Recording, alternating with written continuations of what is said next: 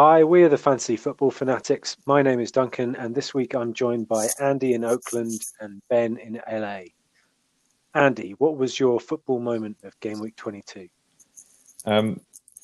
My football moment was far away from the Premier League, which is the world's oldest professional footballer has signed on for another season. This is his name is Kazuyoshi Miura. He plays for Yokohama FC. He's 52 years old, and he's just signed on for his 35th season of his career. So this is a player whose career started in in 1986, the mid 80s. He started playing professional football, and he's still going, and he's just signed on for another season, which I think is phenomenal. He has 55 goals for the Japanese national team, but he retired from international football 20 years ago, and he's still going. What a hero.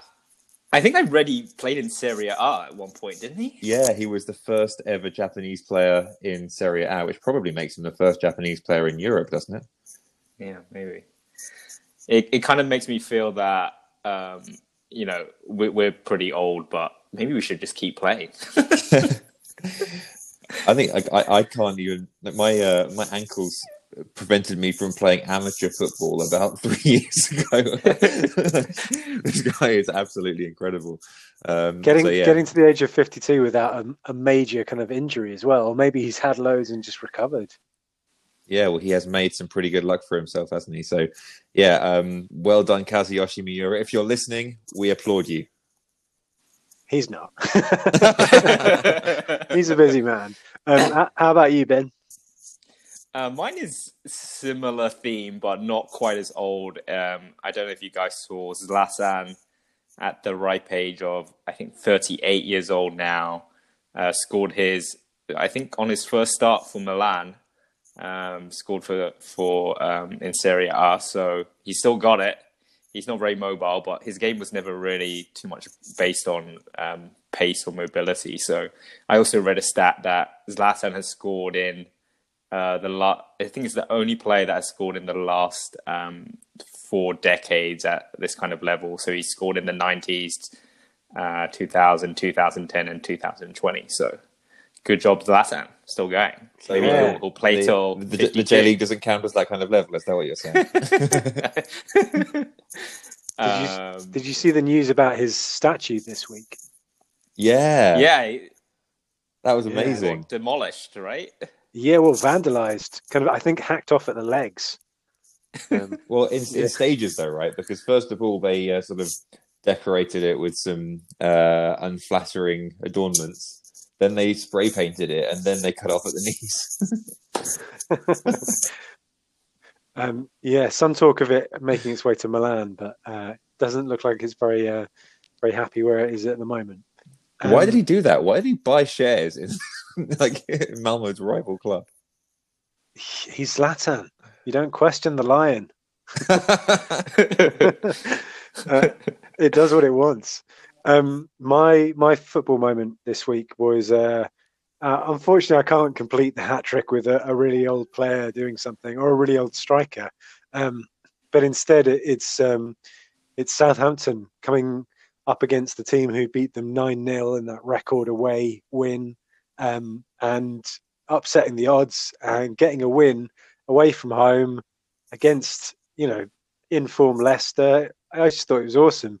I thought in the build-up to the game, I kind of suspected that Southampton were going to be really out to kind of, build back their pride and basically take revenge. I know Hasenhuttl said that they weren't interested in revenge, but they're interested in getting some pride back at least. And yeah, they definitely did that. And Danny Ings, what a legend, getting the yellow card, taking his shirt off, covered in tattoos, but. What a man! What a game he played as well.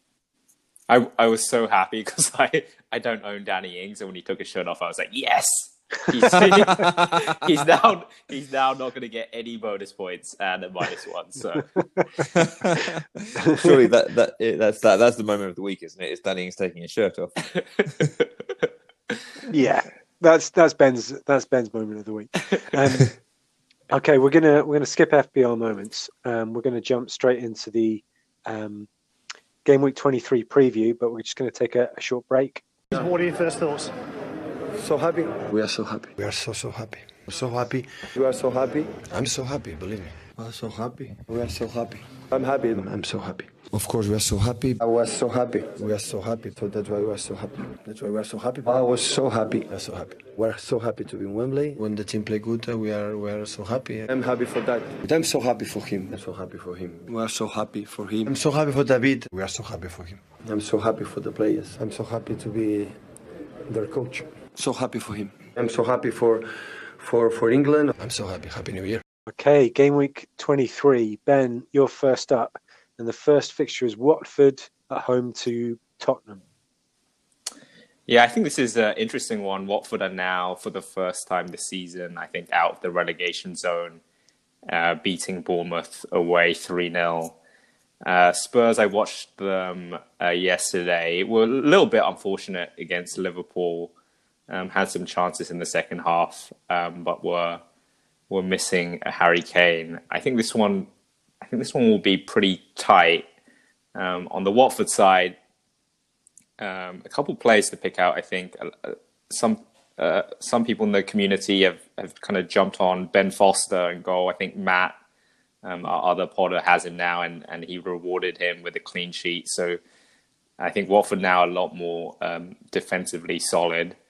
And then Sarr in midfield. I think Andy jumped on Sarr and he returned an assist today.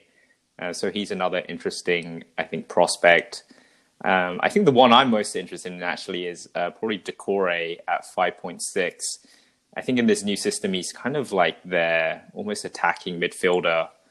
And he got a double-digit haul today as well. So he's potentially another interesting one. Maybe if you're, I think probably not in a 4-man midfield, but maybe in a 5-man midfield, if you're playing 3-5-2, he could be interesting. The only thing is are kind of a little bit mixed, some reds and greens.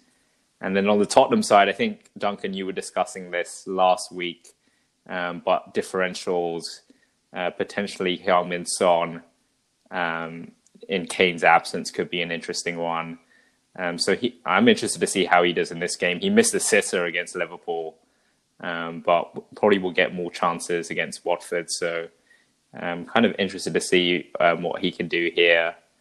And I think new to the game is Tanganga at 4.0.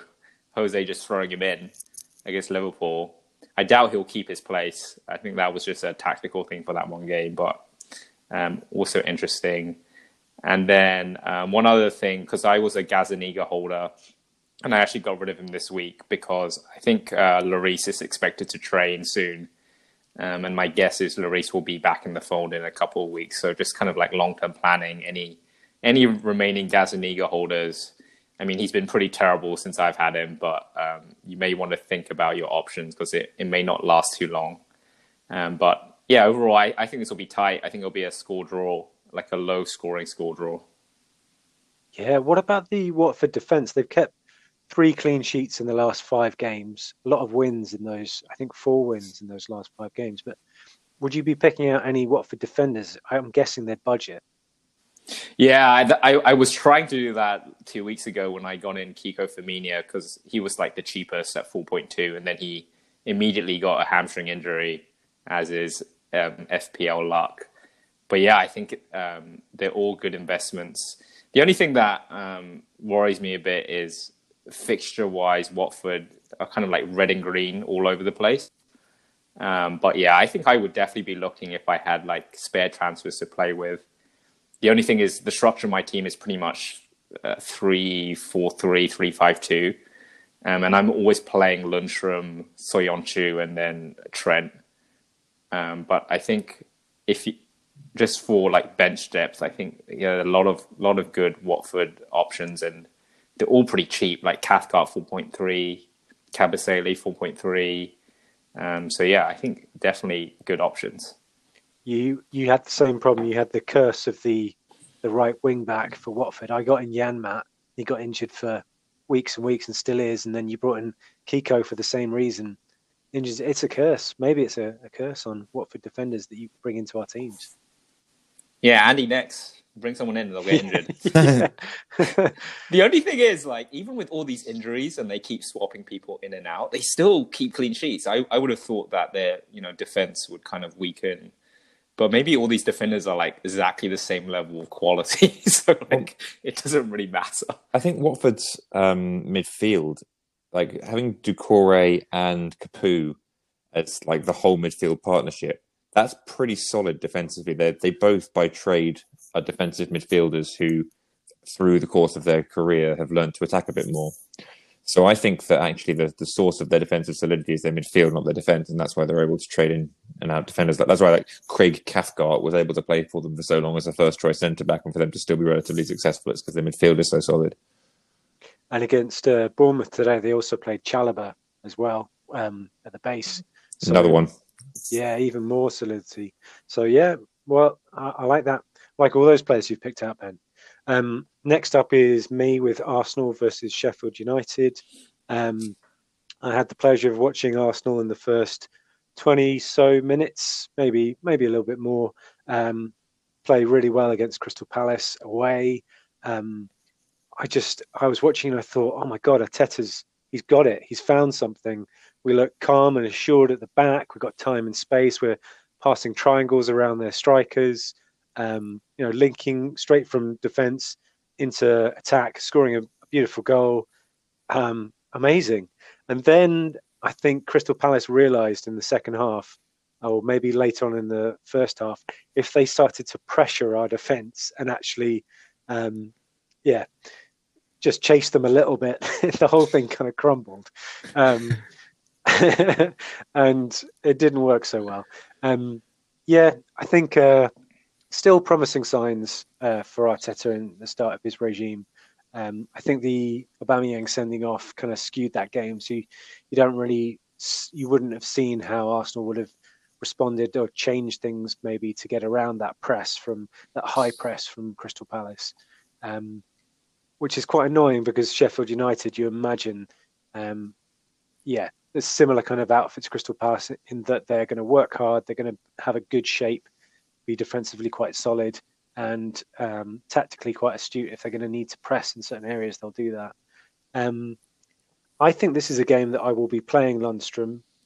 I think maybe if I had a good rotation option on my bench, I would possibly rotate him out. But I think I'm not too worried about playing him because I think this is a fixture where they could pick up a clean sheet. Aubameyang's going to be suspended for 3 games unless Arsenal appeal that straight red card.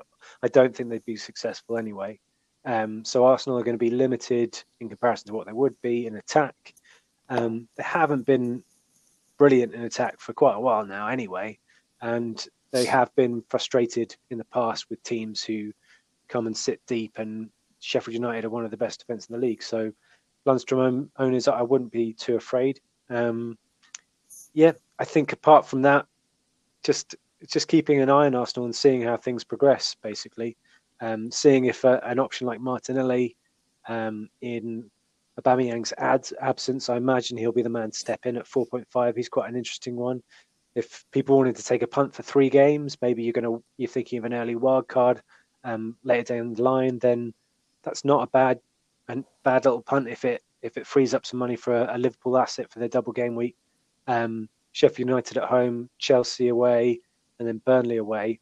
Could be a little kind of run for him in your team, maybe better than Mason Greenwood, who might not play. I think those are the only kind of options I'd be picking out. I'm definitely thinking about a Sheffield United double up once their fixtures get a little bit brighter after Man City in game week 24, because I think they've got a nice little patch where a double up would be good, whether that's Henderson, the goalkeeper, or one of the other defenders to Lundstram. I don't know, but I think they're still a pretty decent price, to be honest. Good fixtures all the way from 25 to 30. I think that's quite a nice little differential to double up there. Next up is Brighton versus Villa, and that's one for you, Andy. Yes, one of the interesting things I've seen this season is that in the early games, there were quite a few really weak teams. like the likes of Southampton, West Ham, Watford were dreadful earlier on in the season. All three of those teams have really like upped their game since then. There aren't as many easy games now, I don't think, as there were earlier in the season. But I think a lot of teams will be looking at Aston Villa at home and thinking that's an easy game. We've got to win that one. I think we're going to be regularly looking at them as potential whipping boys throughout the next few game weeks. So I think Brighton are going to win this one. I think they have a good record against teams that are inferior to them on paper. So yeah, I think Brighton will win. It's a solid one. I think a lot of Lewis Dunk owners like myself, a lot of Matt Ryan owners like myself, I'm going to be playing both of them in this game. If anybody still has Aaron Connolly as a super cheap striker worth playing, I think if you've got Brighton assets, this is one to play them in. I don't think many people have Aston Villa assets remaining. Maybe the odd Jack Grealish owner. Brighton's an interesting one because you look at them and you think it's a team that sort of traditionally has been one of the weaker teams in the league, but I just think they're really consistent this season, and I think they're going to put Villa away. Fair enough. Yeah. Well, are Brighton a team that you'd be looking to bring players in from at the moment? They've got a nice run all the way up to game week 30. Yeah, they have. What's interesting, like I say about them, they tend to beat the teams below them and lose to the teams above them. So when they've got a nice run coming up, I think it's a good team to sort of listen to the fixtures on. Their run is nice for the next two, but if you look at game weeks 25 and 26, West Ham and Watford are both resurgent sides right now, and then Sheffield United. So that's actually, I think, a lot harder than it looks through the colours. But certainly for Villa and Bournemouth, I'll be playing both of my Brighton assets, and I think their actual sort of nice fixtures beyond that have already gone. The very end to their season, they have Southampton, Newcastle, and Burnley. So if you've still got them for the last 3 games of the season, then that's the next time I think their fixtures really look nice. Yeah, I totally agree. The next two, like you say, Aston Villa, then Bournemouth, you don't get better than that at the moment. So, yeah, I like that. Good pick, Andy. Ben, what do you reckon to Man City, Crystal Palace? So I think this will go a lot different to the City Villa game today. I couldn't believe Villa tried to play football against Man City. It's absolutely insane. And Roy Hodgson will definitely not do that. He will definitely park the bus. So I obviously think City will win, but it's not going to. I don't think it'll be like a 6-0, 5-0, or anything like that.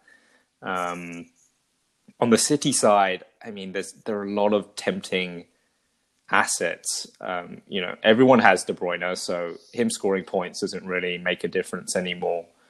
Riyad Mahrez at 8.4, I think, is interesting. He started the last 3 games. He played 45 minutes against Wolves before that. So he is good value. And then I think if you're looking for differential, obviously Sergio Aguero scored a hat-trick today. Will end up with 20 points. So I think he's a good person if you're looking for differentials. The only thing with Pep's team is I just can't tell who's going to play, because before this game, Aguero didn't start against Everton. So obviously a lot of rotation happening with Pep's team. So yeah, I think City assets, if you're maybe looking for differentials, I think in my position where I'm doing pretty well, I think it's a risk I'm probably not going to take just yet, just simply because afraid of rotation.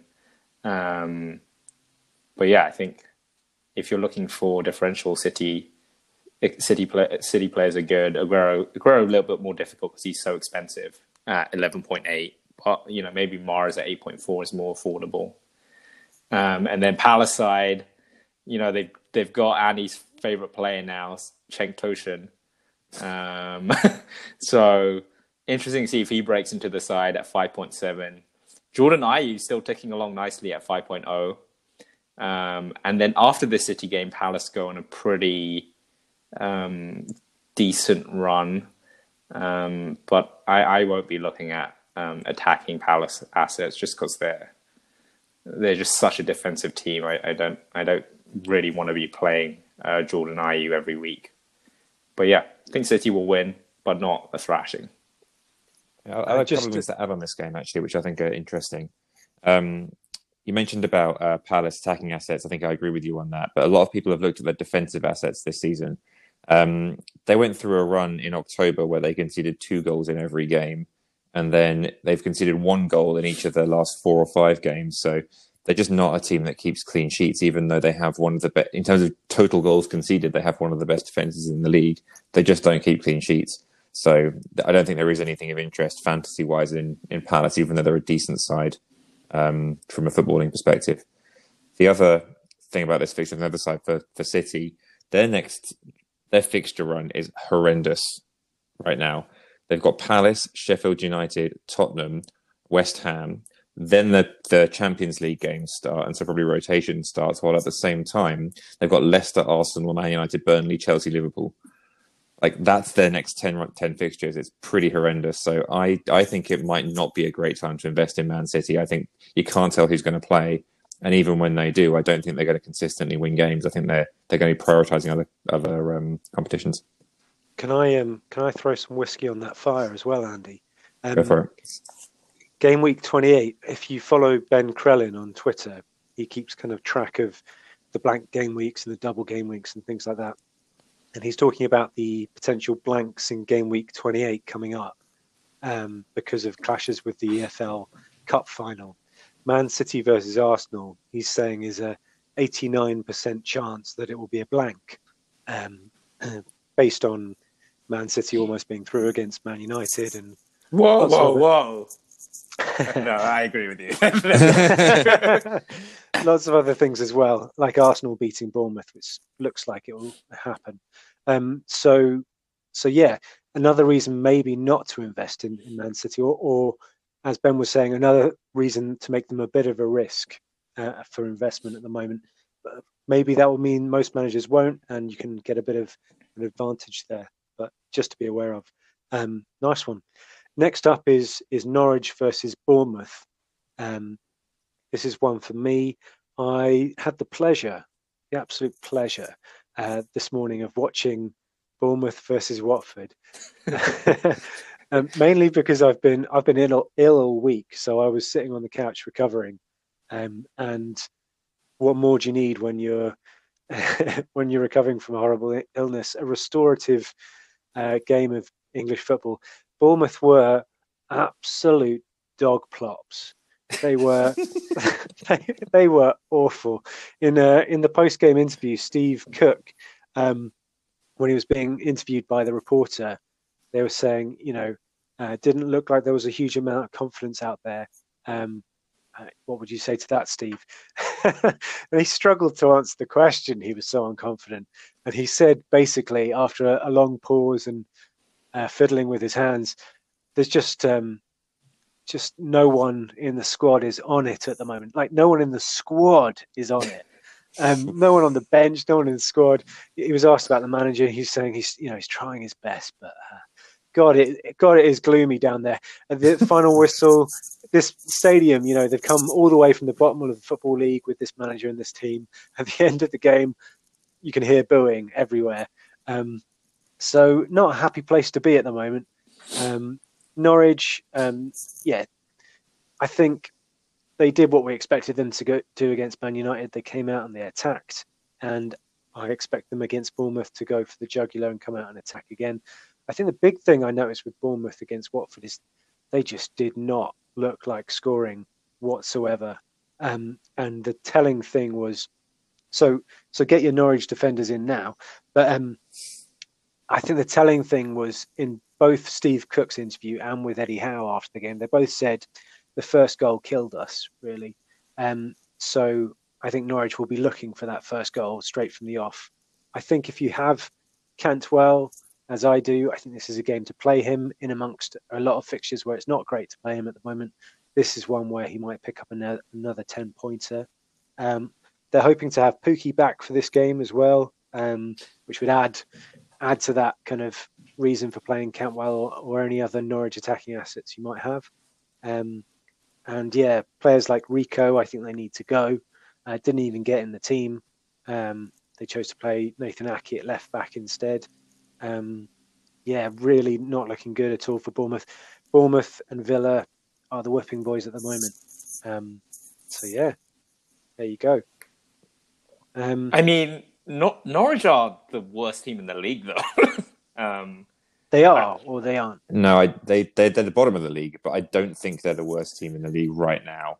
I think both Bournemouth and Aston Villa look worse than Norwich right now. Norwich at least look like they were prepared for this. You know, Bournemouth look like they're just in shock. Like, how we're 19th? What do we do now? Like they've been thrown into the deep end. Like Norwich look like they came prepared to be bottom in December and prepared to work their way out of this. And so even if they go down, I don't think they're going to go down fighting. Bournemouth don't look that way. I think this will be closer, especially if Pukki doesn't play. I mean, I would expect some reaction from Bournemouth. But yeah. Did you see the Man United Norwich game? Yeah, I did. How did they look? I mean, they try to play football like typical Norwich. I think they look pretty toothless without Pukki. So I think he's the key one for me. I think if they have Pukki, I agree with you guys. They'll probably beat Bournemouth.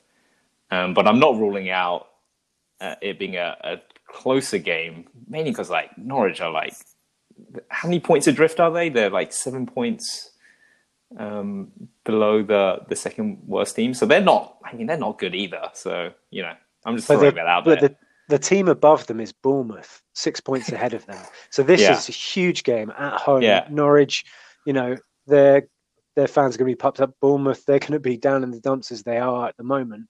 And I would go Norwich. I agree with you, maybe closer than I'm saying, but I think you picked up something there. Norwich play football. Bournemouth, even against Watford, when they shouldn't have been, they were passing it out from the back. That's where the first goal came from, a mistake from Travers, their goalkeeper. Because Eddie Howe wants to play football the right way. He said that.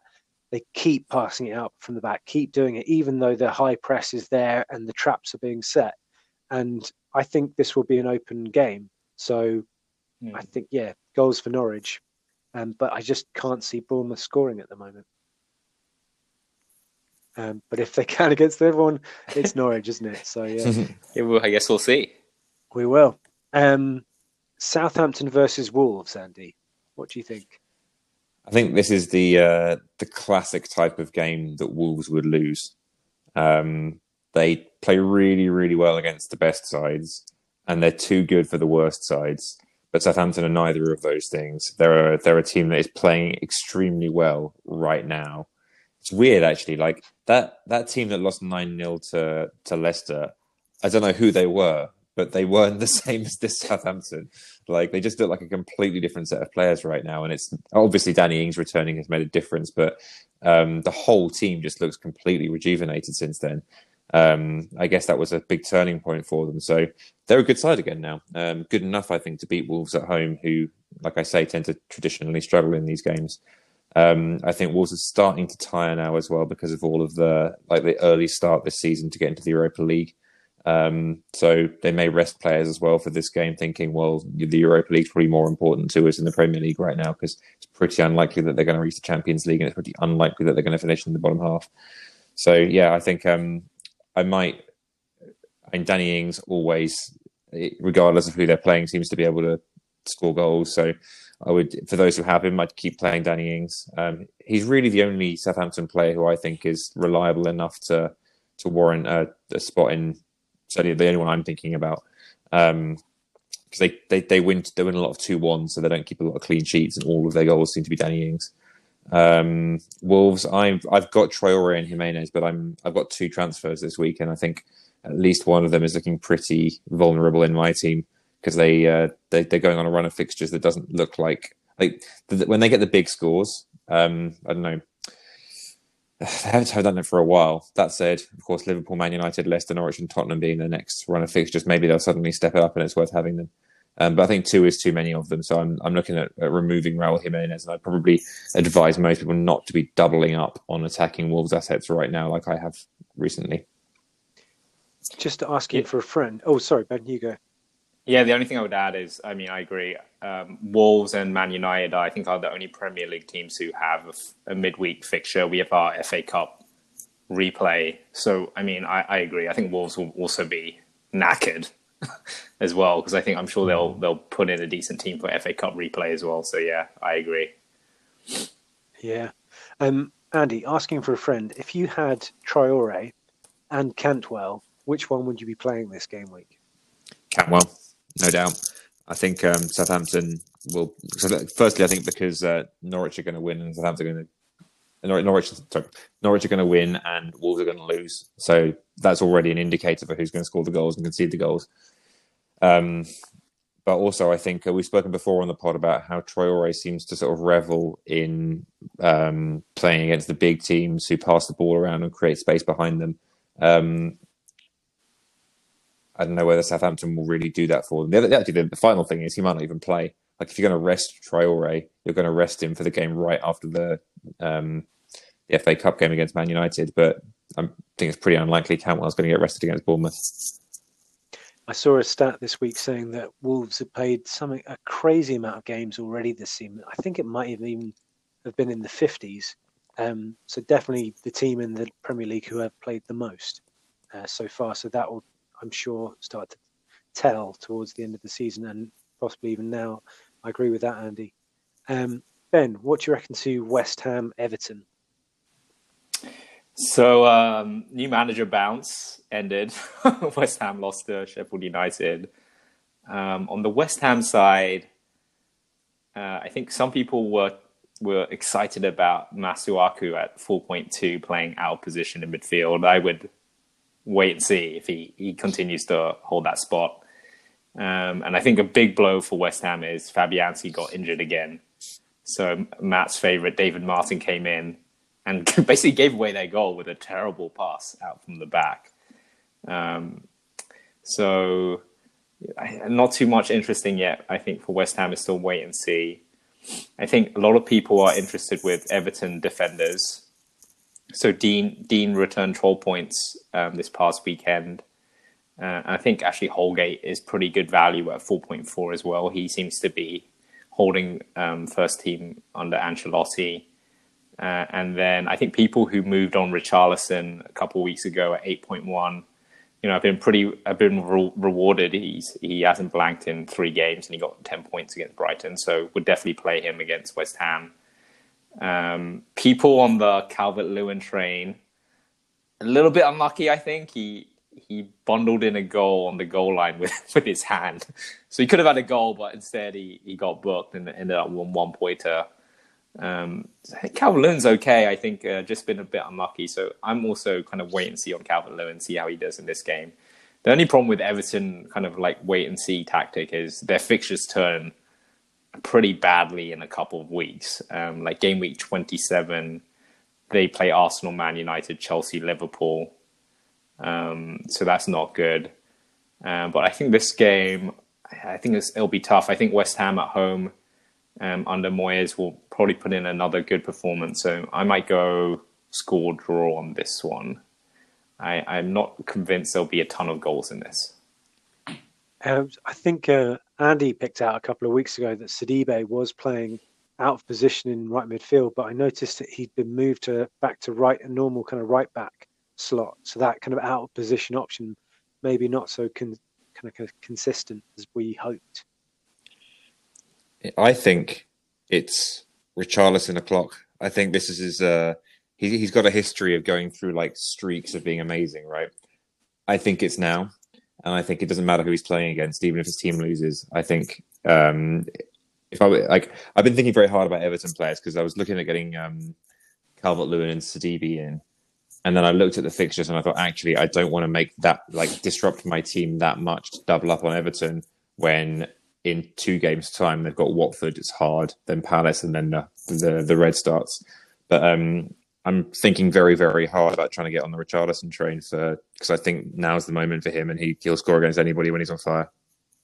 It was a great finish, wasn't it? That goal, just with no backlift whatsoever. Yeah, he does look great at the moment. I like that. Ben, you were saying on David Martin, back in the team, Fabianski injury, definitely one to watch. But a great double game week option, do you think, or not really worth it? I mean, I don't think so. I think unless you have him already, like Matt does for some bizarre reason, I wouldn't personally waste transfers on trying to get in West Ham players. Because I mean, Leicester away and then Liverpool at home.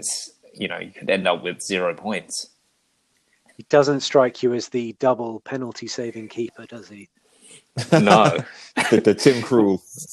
Yeah, he's no even the giveaway to I forget who scored for Sheffield United, but they basically fucked up their shot, and a good goalkeeper would have probably saved it, and it kind of just squirmed under him. I was like, oh, this guy's not good. Yeah.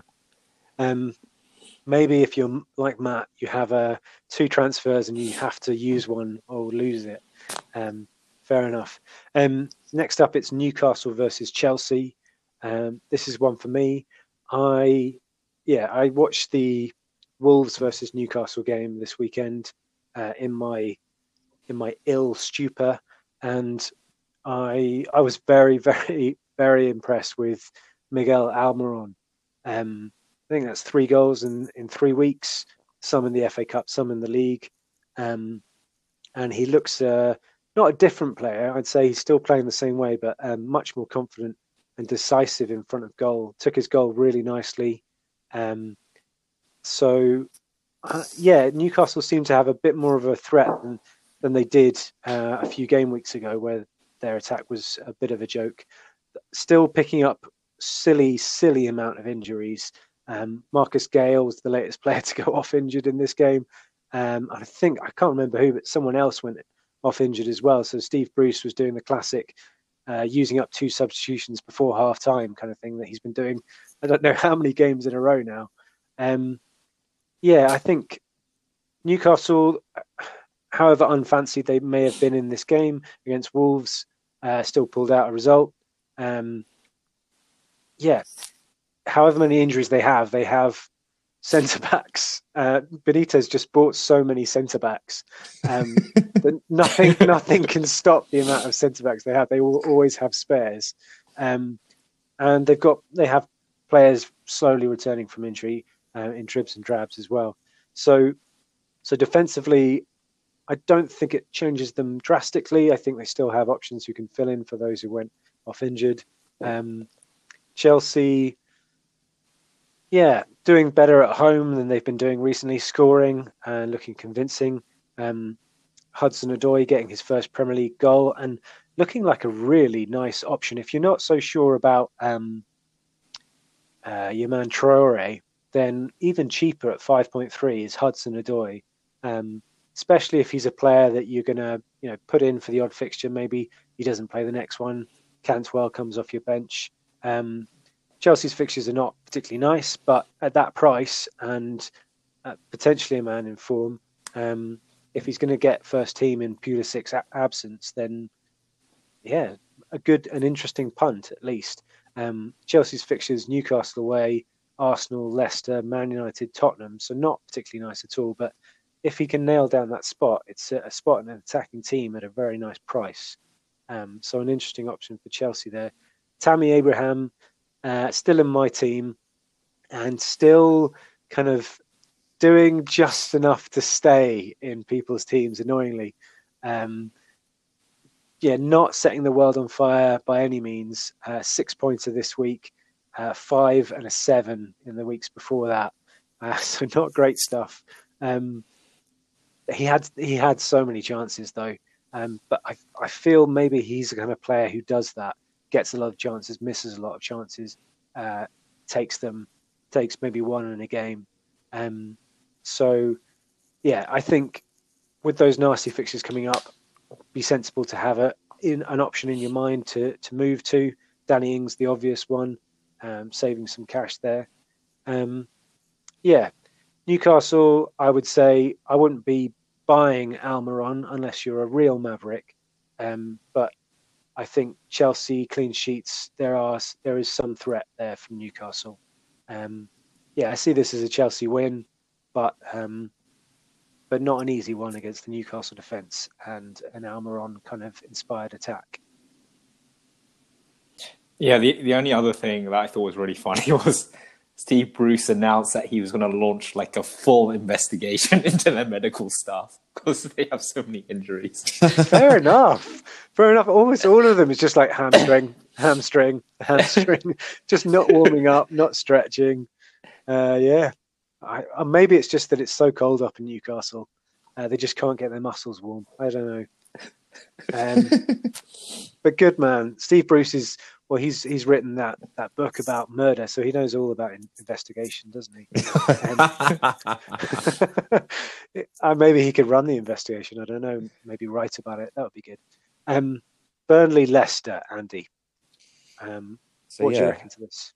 So Burnley, Nick Pope has been a favourite for a lot of fantasy managers this season. I'm not sure about favourite. He's been in a lot of teams. Yeah, he's been in a lot of teams.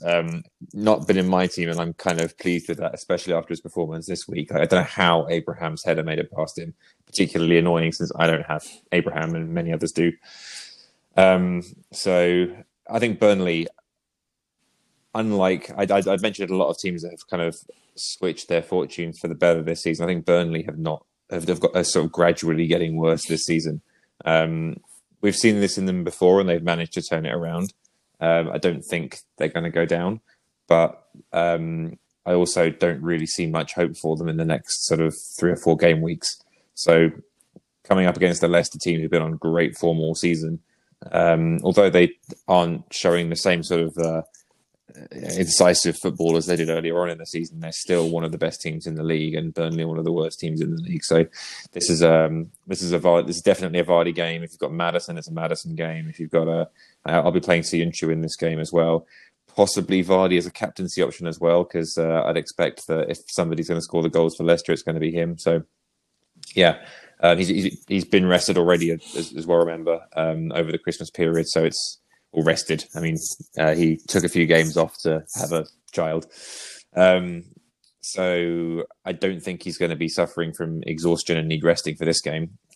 Therefore, I think this is a pretty solid Leicester win and, potential Vardy captaincy. Nice. Pretty straightforward, that one, I think. Ben, what do you reckon to the big game of the weekend? Liverpool, Man United. Ooh, I'm dreading this game. So...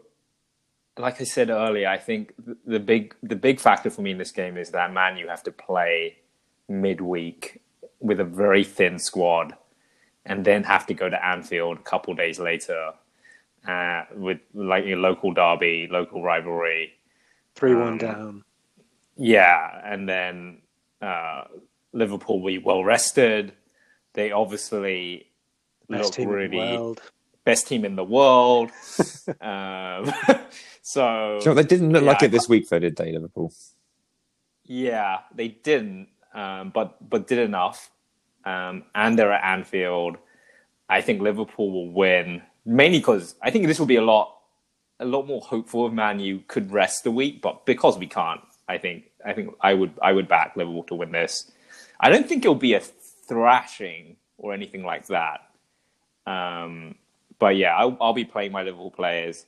And then I think people planning for the Liverpool double game week, a lot of people want to fund it with basically, I think, moving out of Man U players. And I notice a lot of us in our mini league still actually have 2 Man U players, normally Martial, Rashford. And they've served us really well. I think some of the other top managers don't have Rashford at this point, and he did really well this weekend. So I think it'll be quite annoying, I think, for me personally to try and get rid of Rashford. And he may even either of them may even do something in this game on the counter attack.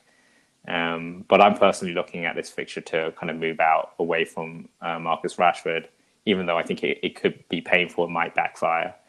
But yeah, I think Liverpool will win. I think the other interesting one is Brandon Williams. I think if he can establish first team, he's incredible value at 4.0 million. He got 10 points, and I think Gary will get his 10 points this week on our pod as well. So I'm just hoping he will take the place of Luke Shaw, who I think he's just better than Luke Shaw at this point. He's like the thin version of Luke Shaw. I was going to ask you, do you think he already has? Because he played it against Norwich, or do you think it's more kind of a? I think right now they're still rotating. I think maybe if Luke Shaw plays against Wolves in the FA Cup, I would expect Williams to play against Liverpool in the Premier League. I think that's kind of how it's working right now. So yeah, he could be an interesting one. I think I'm fearful for this game. So I don't know, Duncan, as a more neutral, what you think's going to happen? Well, I just getting sidetracked by the idea of an FPL defence with all 4.0 starting defenders and Trent, because I think you could do it, couldn't you? Lundstrom, Williams, Tanganga.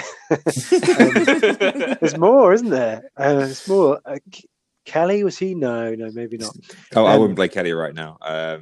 He looks great, but they just always concede goals, and he doesn't ever go forward. So Kelly is the reason they're conceding goals too. He's not good. Yeah, he's not a right back, is he? Yeah. What do I think of this fixture? I think Matt on last week's pod seemed to think similar to you that Rashford and Martial could get something on the counter-attack, and he was quite keen, I think, to hold on to them for that reason. I'm less sure. I think if you're a betting man, which I'm not, apart from fantasy, I would be saying that this would, like you say, Ben, this is kind of perfectly timed to move out on one of them if you're going to look at Liverpool assets for the double game week. Yeah, I think value-wise, also they haven't risen a huge amount, which is strange for Man U assets as well. So, yeah, I think they're quite useful. I did have a question for the pod for a friend. Would you play Martial or Cantwell? Wow. I don't think you're allowed to bench Martial. Yeah, I don't think you are, right? It's annoying. It's really annoying. Know he's going to score. You bench him. You know what's going to happen. It's going to be the week where he just decides to show up. Yeah, he did score against City 2 away, so he can do it. Cantwell is that kind of player who, if he scores, for some reason he does come off as first sub. Maybe it happens. Maybe there's rotation. Yeah, and also he's not really a fourth midfielder, is he, Cantwell? No. So yeah. The one thing that is interesting about this game for me is Rashford took a knock in the last game, which is like a minor niggling thing rather than a big one, which could have the impact of him not playing midweek, but then making it back for the Liverpool game and being fresh. And he loves playing Liverpool. So we've seen him twist Trent Alexander-Arnold into pieces before. And if the Trent that shows up into this game is the one that showed up against Tottenham, then that could be a good week for Rashford, which again could turn into another one of those games where Solskjaer's Man U defies the odds and wins a game, and everyone likes Solskjaer again for a week. He did look incredible against Norwich in terms of his kind of ball control and skills going past people, didn't he? Well, he's turning into, I think, our best player, and he's never quite made it to this level before, but I think this is the season where we're seeing him transition into being he's going to be great into actually he is now one of the best players in the league. So I think he, even as a forward at 8.9, he's still good value. It kind of defies logic, right? Because you think, well, Martial's a midfielder playing up front and Rashford's a forward playing in midfield. Obviously, I want Martial, but I don't think you do. I think you want Rashford because he's scoring all the goals. And I think that he's going to be the most likely of the Man U assets to return in this game. It's going to go one of two ways, right? Either the Man U that showed up against Arsenal will show up, in which case anything could happen, or the sort of normal big game Man U will show up, in which case I think this is probably the most likely of all of the remaining fixtures where Liverpool will drop points. So I'm going to be playing Rashford, definitely. I haven't got the transfers to get rid of Martial right now, so he'll play too because I kind of have him on the bench. And I imagine a lot of people will find themselves in a similar position. Obviously I'm doing it, so that's what I recommend. Okay, nice one. There you go, Ben. What about whipping boys? Ben, who are your whipping boys for game week 23? Whipping boys. Okay, Bournemouth are playing Norwich. Who's the other one? Aston Villa. Brighton playing Aston Villa. Yeah, and I don't think I see too many. It's not an easy one because City are playing Palace, so not a traditional away Yeah, day. I don't know. Maybe Burnley, Leicester to get back on track, or Newcastle in case their injuries pile up too much. But yeah, I don't see any obvious ones. You got to pick one. Okay, I'll go Newcastle. Okay, Andy, what do you reckon? God, it's really tough this week, isn't it? It's really tough, isn't it? It's going to make captaincy really hard. Let's also. I've never had to ask this before, but what counts as a whipping? I'd say you're looking for at least 3 goals. So 3-0 is a whipping. I'd say in a week like this, 3 goals would be a delicious whipping. Okay, because I can see Norwich beating Bournemouth 3-0. I think I agree with you. I think Wow. Yeah, I think it turns out that Bournemouth are our whipping boys. Yeah, and I am fully in support of that, having seen that game today. Wow. So maybe Martial does need to be benched, Ben. We'll see. What about clean sheets? Ben, who's your first clean sheet? My first one will be Man City. I think that's very wise. Okay. Really? This is a team that conceded a goal in a 6-1 thrashing of Aston Villa, and you're making them your most likely clean sheet against the might of Jordan Ayew. Yeah, Palace can't attack. Okay, Andy, what about you? Well, I just said Norwich are going to beat Bournemouth 3-0, so I'm going to go Norwich. Ooh, Norwich is our second pick for a clean sheet. Wow, our times have changed. I think I'm going to go for Chelsea. Back to you, Ben. I will actually go with Arsenal. Yeah, I can see that happening. What's going on in this? Sheffield United are not particularly goal heavy, are they? And Arteta's Arsenal is actually quite solid, I think. Yeah. Well, more solid than usual. More solid. That's better. More solid. Okay, Andy. Yeah, I think Leicester. I think this is really easy, and none of you are picking the ones that I think are really easy. I think Leicester will keep a clean sheet against Burnley. Okay. Then we're left with West Ham, Everton. Potentially a clean sheet there for both teams, but hard to pick. Brighton could keep a clean sheet. Villa still have a threat going forward, even though their defense is pretty terrible. Brighton would have been my next pick. I think they're good for a clean sheet against Villa. Okay. Yeah. All right. I think we'll leave it there then. I think this is possibly where we leave you, Ben. All right. Where are you off to? I'm actually off to play football. Revolutionary. Football. Wow. Actually, real football. Hopefully, I don't get injured. Yeah, fingers crossed. Well, you're not 52 yet, so you got plenty of gas in the tank, I think. Yeah, I'm planning to play till I'm 52. It's my goal. 53, beat the record. 53. Well, actually, no, because he's just signed up for another season, so he will still be a professional footballer age 53. You got to make it to 54 to set a record. Okay, just pace yourself, Ben. Okay, be careful out there. Yeah, I will. And we're going to take a break, and we're going to come back and look at the Listeners' League and our joint team. Adrian, big night for him. He really enjoyed himself. What a story! Adrian! Like Rocky!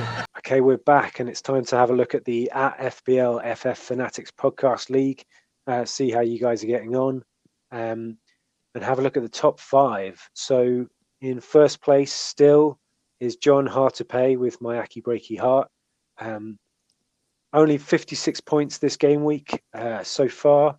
So not a huge lead. I think only 6 points ahead of second place, Harry Quinn, Matic of the day, with a score of 73 points. So moving up into second. Nice work, Harry. Third place, Kevin Miles dropping down. Milner Barely Noah, 58 points with a hit. Fourth place dropping is Adam Burke with Adam's Reds, 57 points. Fourth place dropping as well, is Rui de Oliveira with CP Warriors, 54 points. So congratulations to you guys. Getting close at the top there.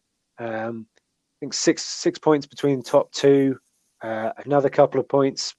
You could throw a blanket over the top five pretty much. It's anyone's game at the moment, with a lot of the season still to play. How did we get on in the joint team this week, Andy? So the joint team had it's a funny week this one because it's quite a range of scores. So it's an interesting one to look at. We actually got 63 points this week, so not bad. Hang on a second, what's going on here? I'm looking at the wrong league. That's what I have. We got 63 points this week, which is not a bad score. Most of the top players got sort of in the 50s this week, so 63 is decent.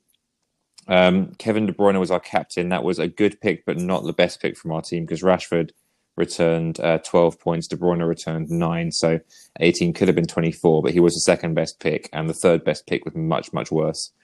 Points for Lundstram and Alexander-Arnold's clean sheets. Vardy and Ings both got 5 points. So, yeah, overall 63 isn't a bad score, I don't think, and certainly better than this team has done in the past.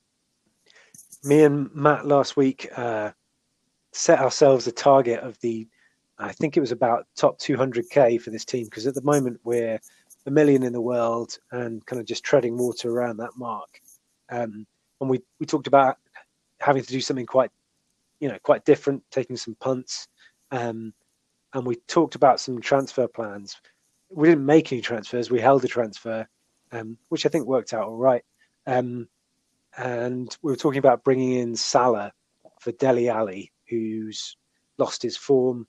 And we were talking about bringing in Mo Salah, and then in the bank we'd have left over, the cash cow to fund that would be getting rid of Rashford and bringing in either Dominic Calvert-Lewin or Neil Maupay, basically, as our differentials. What do you think, Andy? Salah, I'm assuming you're thinking double game week. We want to triple up on Liverpool, right? Exactly, yeah. And also kind of probably the highest ceiling three Liverpool players there are.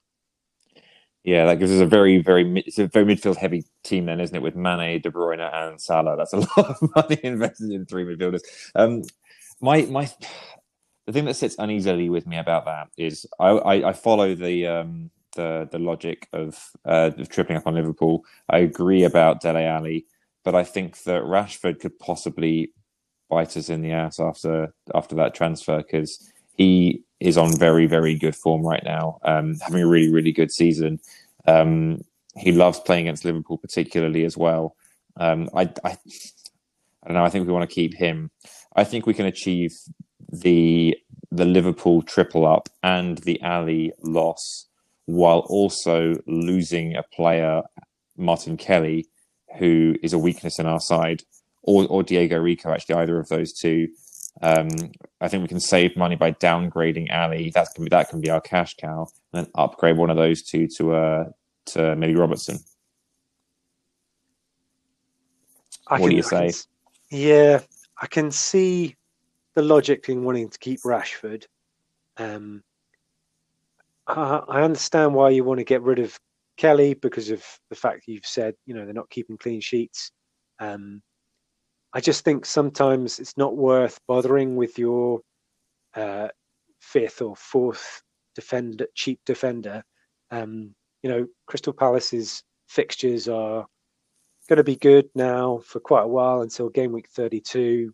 I know they're not a team that have been keeping clean sheets recently, but they have gone on runs recently, before Christmas, where they kept a lot of clean sheets, and he picked up bonuses, and he's a player that's kind of come in and out of teams this season, and sometimes just sitting on the bench and waiting until he's needed is useful. And with our back three of Soyuncu, Trent, and Lundstram, he's probably not going to see that many minutes anyway. I'm saying a player like Lundstram, you play away to Arsenal, so I think maybe it's a waste of a transfer.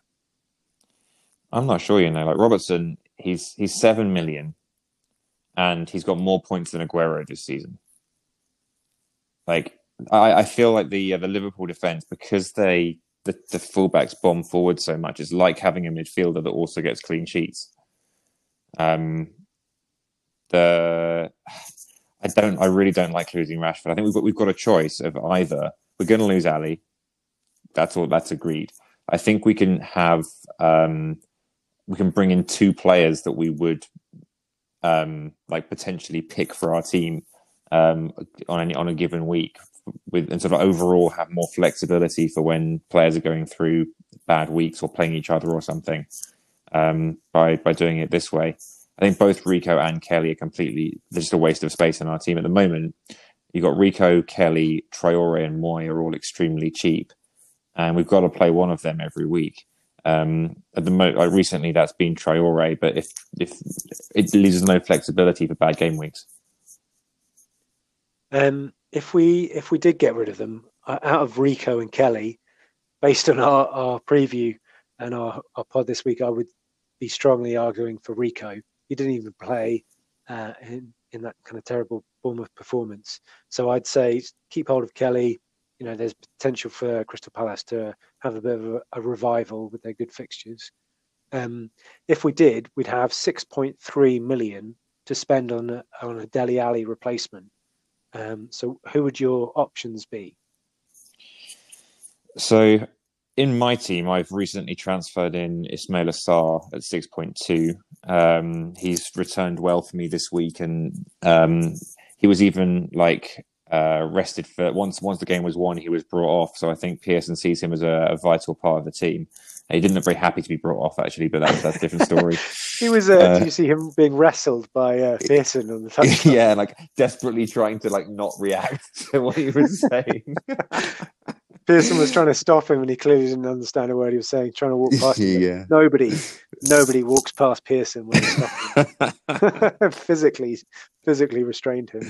So that was funny. But yeah, I think he sees Sarr as a vital cog in the side. He sort of stays wide while Deulofeu cuts in, and that then provides balance to the side. So either him, we mentioned Doucouré also from Watford. Either of those is on a resurgent side would look good. I think I'd probably go for Sarr over Doucouré. The other thing we could do is you were talking about Maupay in for Rashford. I think we could go for the sort of the similar logic that Brighton have super easy fixtures. The difficulty with that is that their attacking midfielders don't necessarily have the sort of reliable minutes that Watford's team does, and they're not quite as stable. So you could look at Trossard, Jahanbakhsh, or Gross are all within the price range.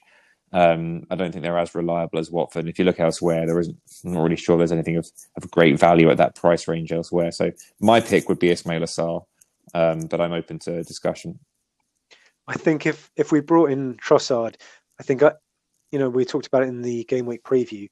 The next two fixtures are the best that we're going to get. Aston Villa at home and then Bournemouth away. It doesn't get better than that if we're thinking kind of short term, because I think we should be thinking short term with this team. $1 million in the world, and I think an early wild card in the next few weeks is going to be sensible, because saving it until a double game week and game week 36 or before a double game week so that we then play the bench boost is going to be too late. So, yeah, I think we can think super short term. Next two for Brighton are great. And out of those three, I'd say Trossard is the man who has the most goals potential, the most points potential. He just hasn't clicked this season. Maybe he's one for next season. If we brought him in and he hauled, it would be the greatest transfer move I think we've ever seen. So I think it's going to be Ismail Assar for me as well. I think someone said that he was the midfielder with the most fantasy points in the last few weeks, something like that. He has been incredibly consistent, hasn't he? Yeah, this is my first week with him in my team, but I transferred him in off the back of a good few weeks because, like you say, he's been consistently returning. I'm just going to bring up his facts now. So yeah, his haul over the last his first big haul was the Man U game. He got 13 points. He got 13, then 1, but then 7, 5, and 6. So out of the last 5 game weeks, he's only blanked on one of them against Sheffield United. So if you're looking at, I mean, one of the things that you take into account when you're looking at short-term transfers is who's the player on form right now. He's definitely on form. And the more I talk about this, if you look at the other side of that coin, either looking at the original idea of Mopé or looking at any of Trossard or Gross, none of those 3 players have really done anything for the last few weeks. Only Jahan Bakhsh of those has, and I'm not sure he's reliable. So I think Sarr excites me a lot more than those guys do. And if we did bring in these guys, which is sounding like we will, we'd be playing a back 4 of Robertson, Soyuncu, Trent, Lundstram, and then a midfield 3, Mane, De Bruyne, and then so the third place midfielder would rotate between Sarr, Traore, and Aaron Moy. I'm guessing Aaron Moy's not going to see any minutes in that rotation, but Sarr and Traore, that's quite a nice rotation between those two. And then a front 3 of Rashford, Vardy, Ings. It's nice. Yeah, I like that team. I think that's solid, and it has I think it's important to have one rotation point so that you can take those difficult weeks. So yeah, I like that. I think that's the answer. Okay, nice one. Do we lock it in now, or do we hold off and wait for injuries and stuff like that? I'm a big fan of locking these in on the grounds that I always forget to do them otherwise. Okay. Yeah, go for it. All right. Make transfers. Confirm transfers. That's it. It's done. So we've now got to pick the team. So let's get Robertson in for Traore, I think, this week, right? Because we said in our preview that Southampton looked like a strong. Wolves probably won't win the game against Southampton after a difficult midweek cup game. So, and there's potential for him being rested anyway, isn't there? Yeah, exactly. So that means we're looking at Sarr for that rotational spot. But I imagine we want Traore as first sub, right? Yeah, definitely. Moya second sub and Kelly as third sub? Yep. In goal, Gaeta against Man City or Button against Aston Villa? I mean, I'd love it to be Button, but unfortunately we don't have that option. But save points, he's going to get so many save points. Come on, Gaeta. Okay, so we'll keep Gaeta against Man City. Captaincy. I think our options are either Vardy against Burnley, Ings against Wolves, or... Well, actually, we've got quite a few here. We could have Mane, I think, is pretty likely to score against Man City. Rashford loves playing against Liverpool. It's a lot here. I would be picking I'd be narrowing them down to the home options of De Bruyne, Ings, and Mane. And I think just looking at what City have just done to Villa away, the kind of form that they're in at the moment, they're kind of getting back into the groove of thrashing teams by 6 goals. So I think it would be on De Bruyne for me. Okay. I don't disagree with you there. I'm going to suggest Danny Ings as vice in case De Bruyne gets injured. Yeah, nice one. Or do you rested. think De Bruyne is playing in a more withdrawn position than he was slightly earlier in the season? I think he moves around.